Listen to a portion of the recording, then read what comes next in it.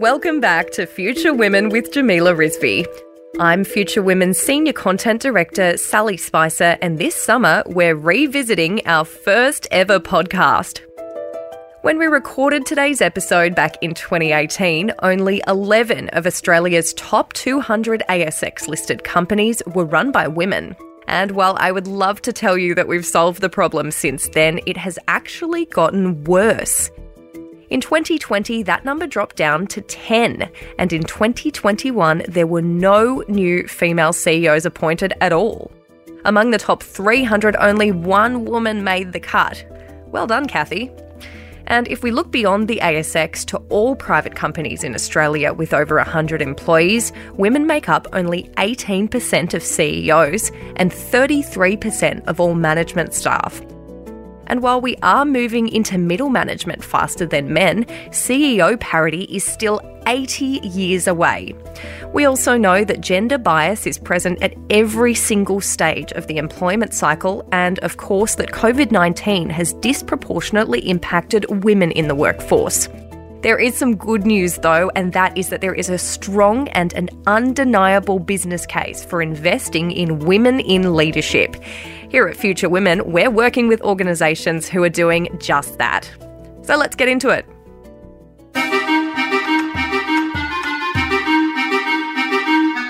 There are thousands and thousands of companies in Australia. Big corporate behemoths with offices all over the world, right through to living room enterprises where you store all your stock under the dining room table. But the most commercially successful of those companies are called the ASX 200. They employ huge numbers of staff, service even more customers, and they make a whole bunch of shareholders very, very wealthy. And just 11 of those 200 companies are run by a woman. Over 40 of those companies don't even have a single woman in their executive leadership team, and only a quarter of board members are women. There are more CEOs named Andrew amongst the top corporates than there are women. It's high time that changed. And today we're going to meet and chat with some of the women who are making that change happen. Yep, we're wading into the controversial waters of quotas, targets and KPIs in this episode of the Future Women podcast. I'm Jamila Rizvi, and this episode is Step Aside Please Andrew, We're Coming Through.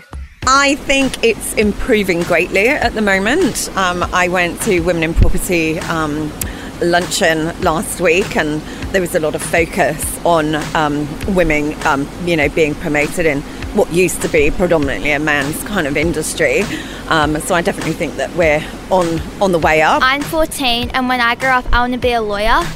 And I hope that when I reach the stage where I can be a lawyer, that there'll be equality in the workplace. So if I want to take a case that's really high and stuff, it won't just be allocated to a man just because he's a man. They actually look at your work. We do want to strive for more women in leadership positions, but they do need to be the right people and not just employing people for the sake of it. The structure could probably change in the corporate world. Yeah, I think that it would be more fair to see a system where women get the benefit of a higher position. Getting more women onto boards has been on the political agenda for some time now. The discussion begins with boards because it's easier to talk about changing women's representation in a group of positions than it is when you're talking about just one.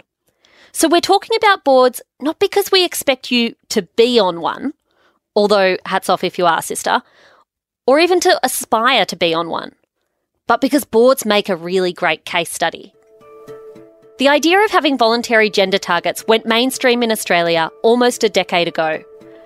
Realising that more diverse decision-making groups actually meant better decision-making and even higher profits, companies began to take the issue more seriously. The more diverse opinions you have around the table, the better the decision that you make, which makes sense because you've got people with different life experiences adding their views to the subject that is being discussed at the time, and it means that you get that depth of experience. If you have a whole lot of people from the same background, let's just say they're white men named Andrew, then you're very likely to get that opinion replicated 5 or 6 times over, which means you'll get to a consensus quickly, but you'll miss a whole lot of the richness of the discussion that you ought to have, and it means that you won't have a good decision at the end of it. You'll have a bit of a decision, but you won't have the full breadth of the decision. Liberty Sanger is Chair of Diversity and Inclusion at law firm Morris Blackburn. Her experience is that when everyone in a room looks and sounds the same, groupthink tends to take over. I've been on boards where I've been either the only woman or one of very few women, and a lot of the cues have been quite exclusionary. So you walk into the room and the conversation will start casually about topics that you're not a part of. In my case, it's football. I know many women know about football. That is not one of my strong points. But that would continue on for some time until the meeting started. And then the meeting itself would have a particular pattern, which would mean I'd have to fight for airspace. I experienced many of the things that you hear women talking about where their views are not heard. It appears to be restated by someone else, a man, and then applauded. I have found when you've got a mix of people around the room, women, men, people from different backgrounds, there is a much greater consciousness of listening, of hearing, of including. The topics that are discussed before, during and after the meeting tend to be conversations that everyone is a part of, and consequently you get the best of everybody. And I think one of the things that's often missed is that the more you send a signal that only one version of a person has a place around a table, the less you get of all the other people, because to try and fit in, what we see is people diminishing themselves and not bringing their whole selves to the table. You know, they try to reduce their points of difference because they just want to be seen to be there for their expertise rather than having to confront all the other aspects of their person that are not accepted by the dominant group. You get a much, much better flow of information, a much better decision if you foster an environment where everyone can bring their whole self to the table. Having more women on boards and in senior leadership positions isn't just a nice thing to do. It also makes good business sense. McKinsey research has found that companies with more gender diversity in executive ranks are more likely to post above average profits than the less diverse. Claire Braund from Women on Boards says it's because women bring something different to being in an organisation.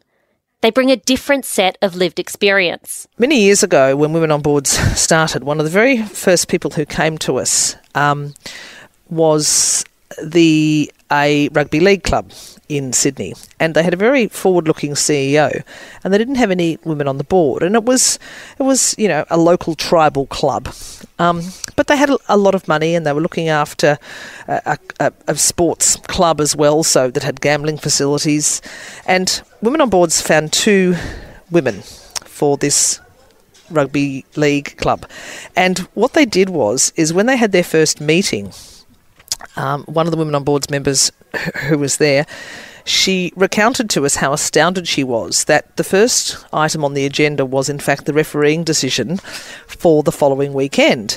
And there was quite a long discussion about, should we write a letter to the referee? And yes, of course we will. And what will we say in that? She sat there for a few moments and she sort of leant forward and she said, is this what you normally do? And they sort of looked around at her and they said, well, yes. She said, well, is that what you think the role of the board is? And people looked at her sort of astounded. And she said, because I'm here to tell you that that's not something that a board should be doing, which was for all of the men on that board who were absolutely invested. They just were so incensed that this decision they felt had been made poorly, that they actually were so involved in the function and the operation of how the club ran that they couldn't really get above it and think from a strategic viewpoint. Now, the reality is that she happened to be a banker, that a male banker might have also done that. But because she was a female, because she was slightly older, because she came from an international banking perspective, there was a whole lot of kind of sit up and we'd better kind of take sort of notice. Perhaps that's why in 2015, the Corporate Governance Council of the ASX and the AICD both called on companies to set gender targets of their own, to pick a number, to say it out loud, and to commit to working towards it. And since then, groups like Male Champions of Change and Chief Executive Women were formed in order to move things along. Australia has the best gendered data set in the world, thank you to the Workplace Gender Equality Agency, which I will give a big plug for, because we do. We actually have the best data. We have the most reliable data, we have the most uniform data, because every company with more than 100 employees is required to report on a gendered data level. How are we going within companies in addressing the issue? I think it's hit and miss, and I think it's like that everywhere. I think some companies in England are doing a better job than some companies here. Some companies here are doing a better job than some companies in Scotland or in sort of America or sort of somewhere like that.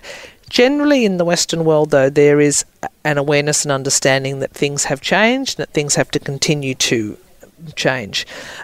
Interestingly, Nigeria and some of the African nations have a very high percentage of females in management roles and on boards. And in fact, it's Rwanda that almost leads the world. But when you think about what they've been through and what their experience is and who they need to actually rebuild and salvage and grow that country, obviously you're going to have to use all of your talent, and obviously your females are actually going to be there, ready and sort of willing, and I suspect you might have lost a whole lot of men too. So quite often very disastrous circumstances can actually change things. We've seen some considerable improvement, but not considerable enough. Many companies have never bothered setting a target for women's representation, or they've set that target privately, or they set the bar so very low you could barely trip over it. We're now seeing other strategies adopted.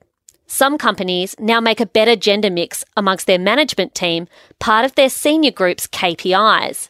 And yes, progress is being made. But without going further, the World Economic Forum thinks advanced countries like Australia won't see gender parity for another 100 years at least. 100 years.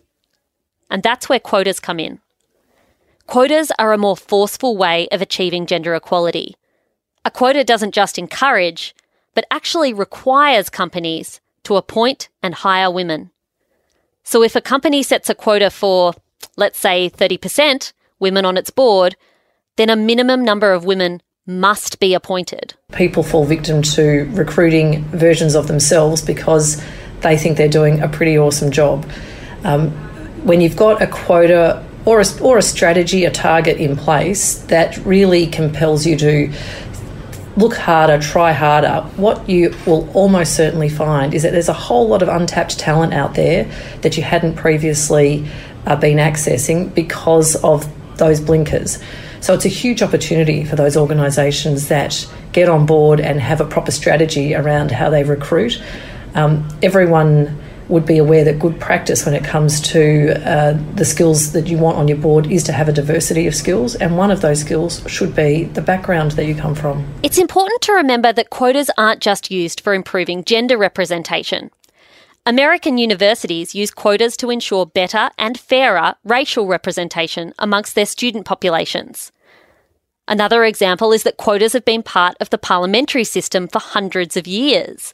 The Australian Parliament, for example, elects 12 senators from Tasmania and 12 from New South Wales, despite the fact that Tasmania's population is far, far smaller.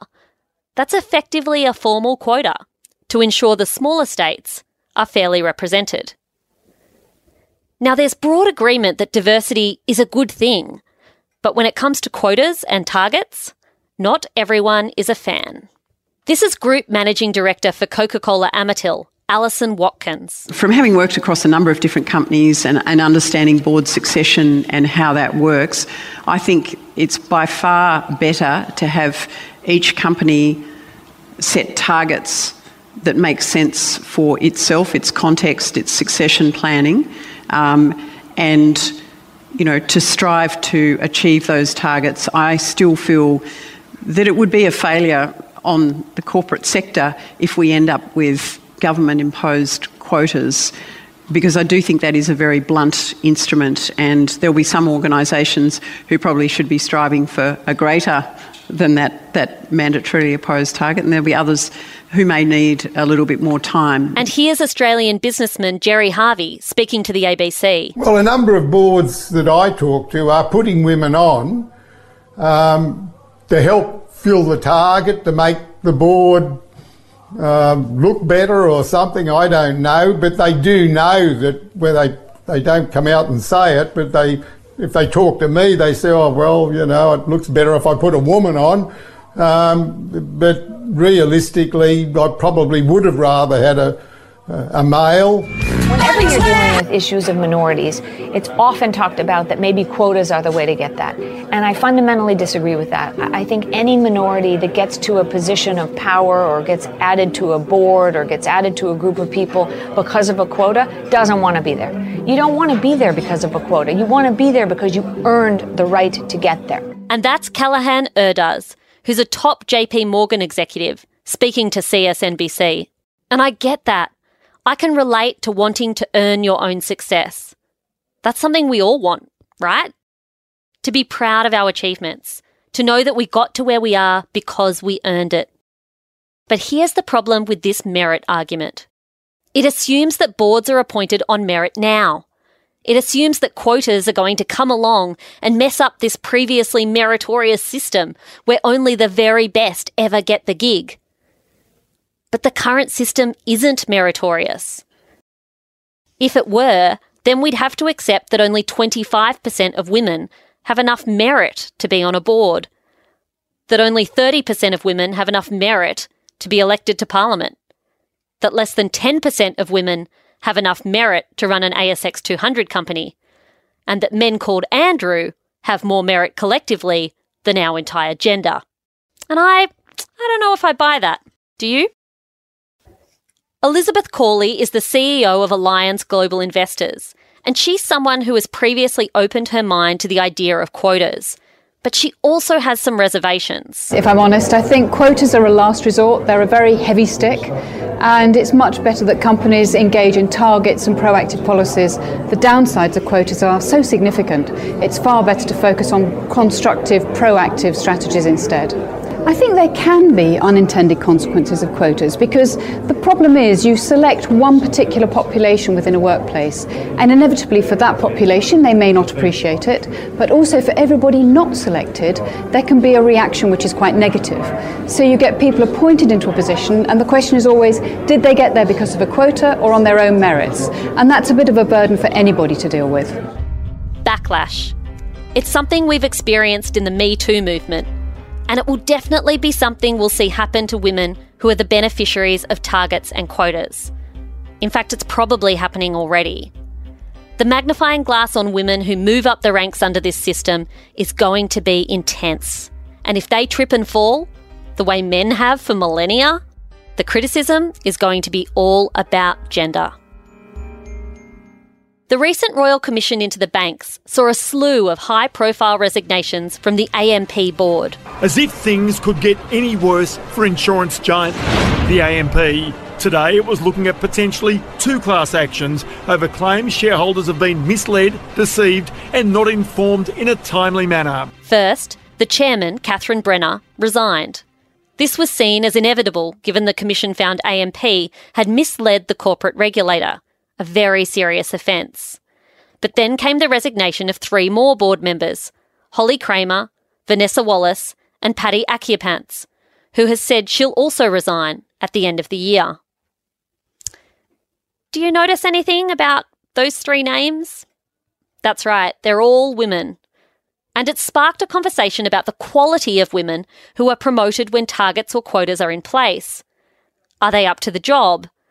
Did the pressure to get more women onto corporate boards lead AMP to appoint women who weren't properly qualified? And is this the case for other company boards in Australia? Would AMP have gotten itself into so much trouble if its board had just been, like so many others, dominated by men? I think the coverage was very unfortunate because I think it made what was not a gender issue at all, it turned it into a gender issue. Whoever was the chair of AMP was going to have to step down. It could have been a former president of the United States and I think they would have had to step down too.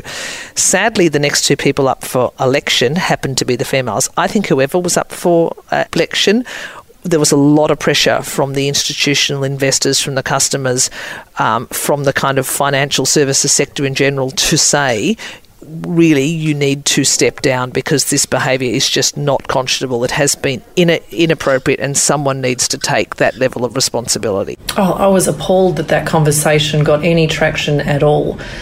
We've seen all sorts of crises over the last 20 or 30 years in the corporate world, and never have we seen them be discussed as though they were relevant to a male gender. I mean, let's just look at the GFC, for example.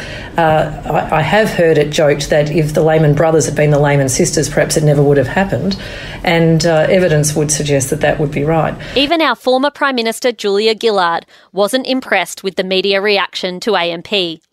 Here she is at the Sydney Writers' Festival. It's a curious analysis, isn't it? Those banks were just hunky-dory until one woman gets there and, oh, heavens. The Australian Institute of Company Directors says that quotas are off the table for now.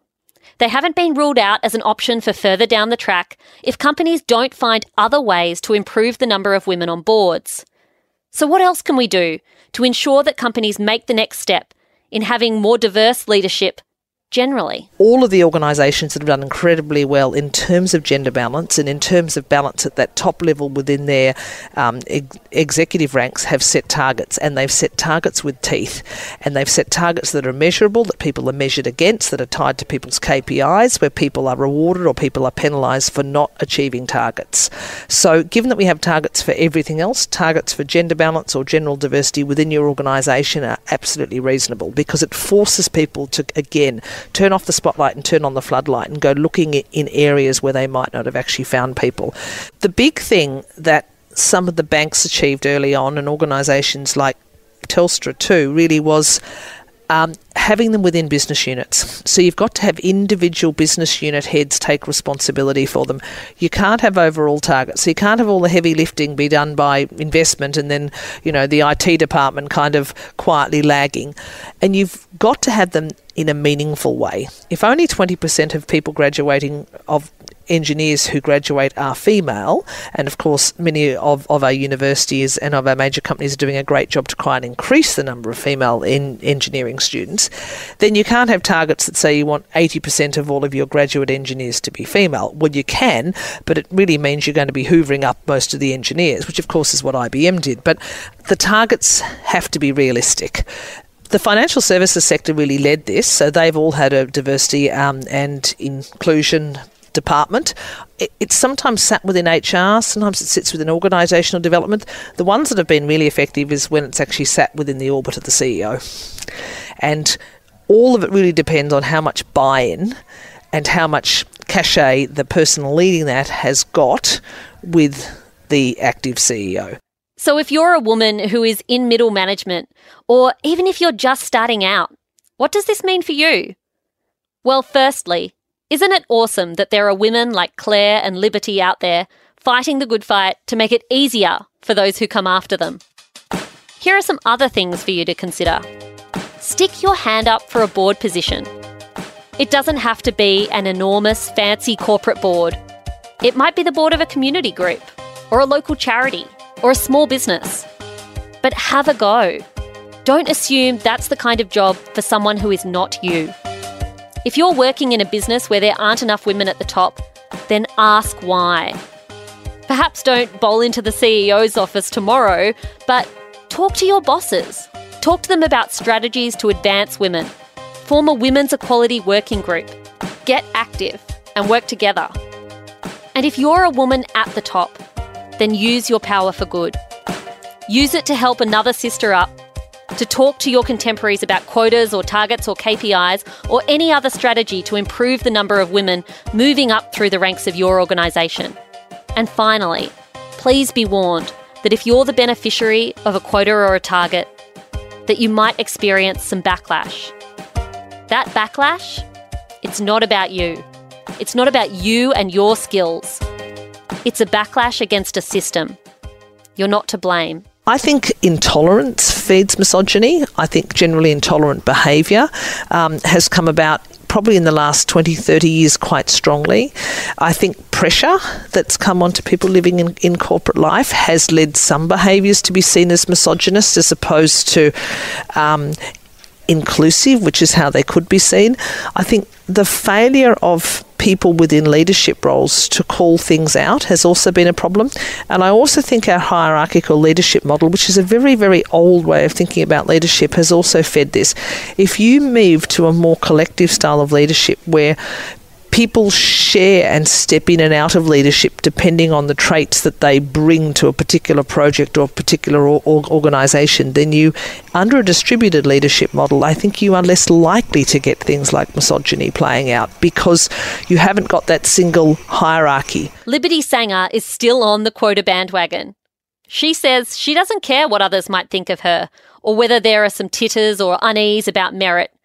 And she has some really good advice for women who've benefited from quotas. For my part, I'm over any personal concern about how people perceive I got to where I got to.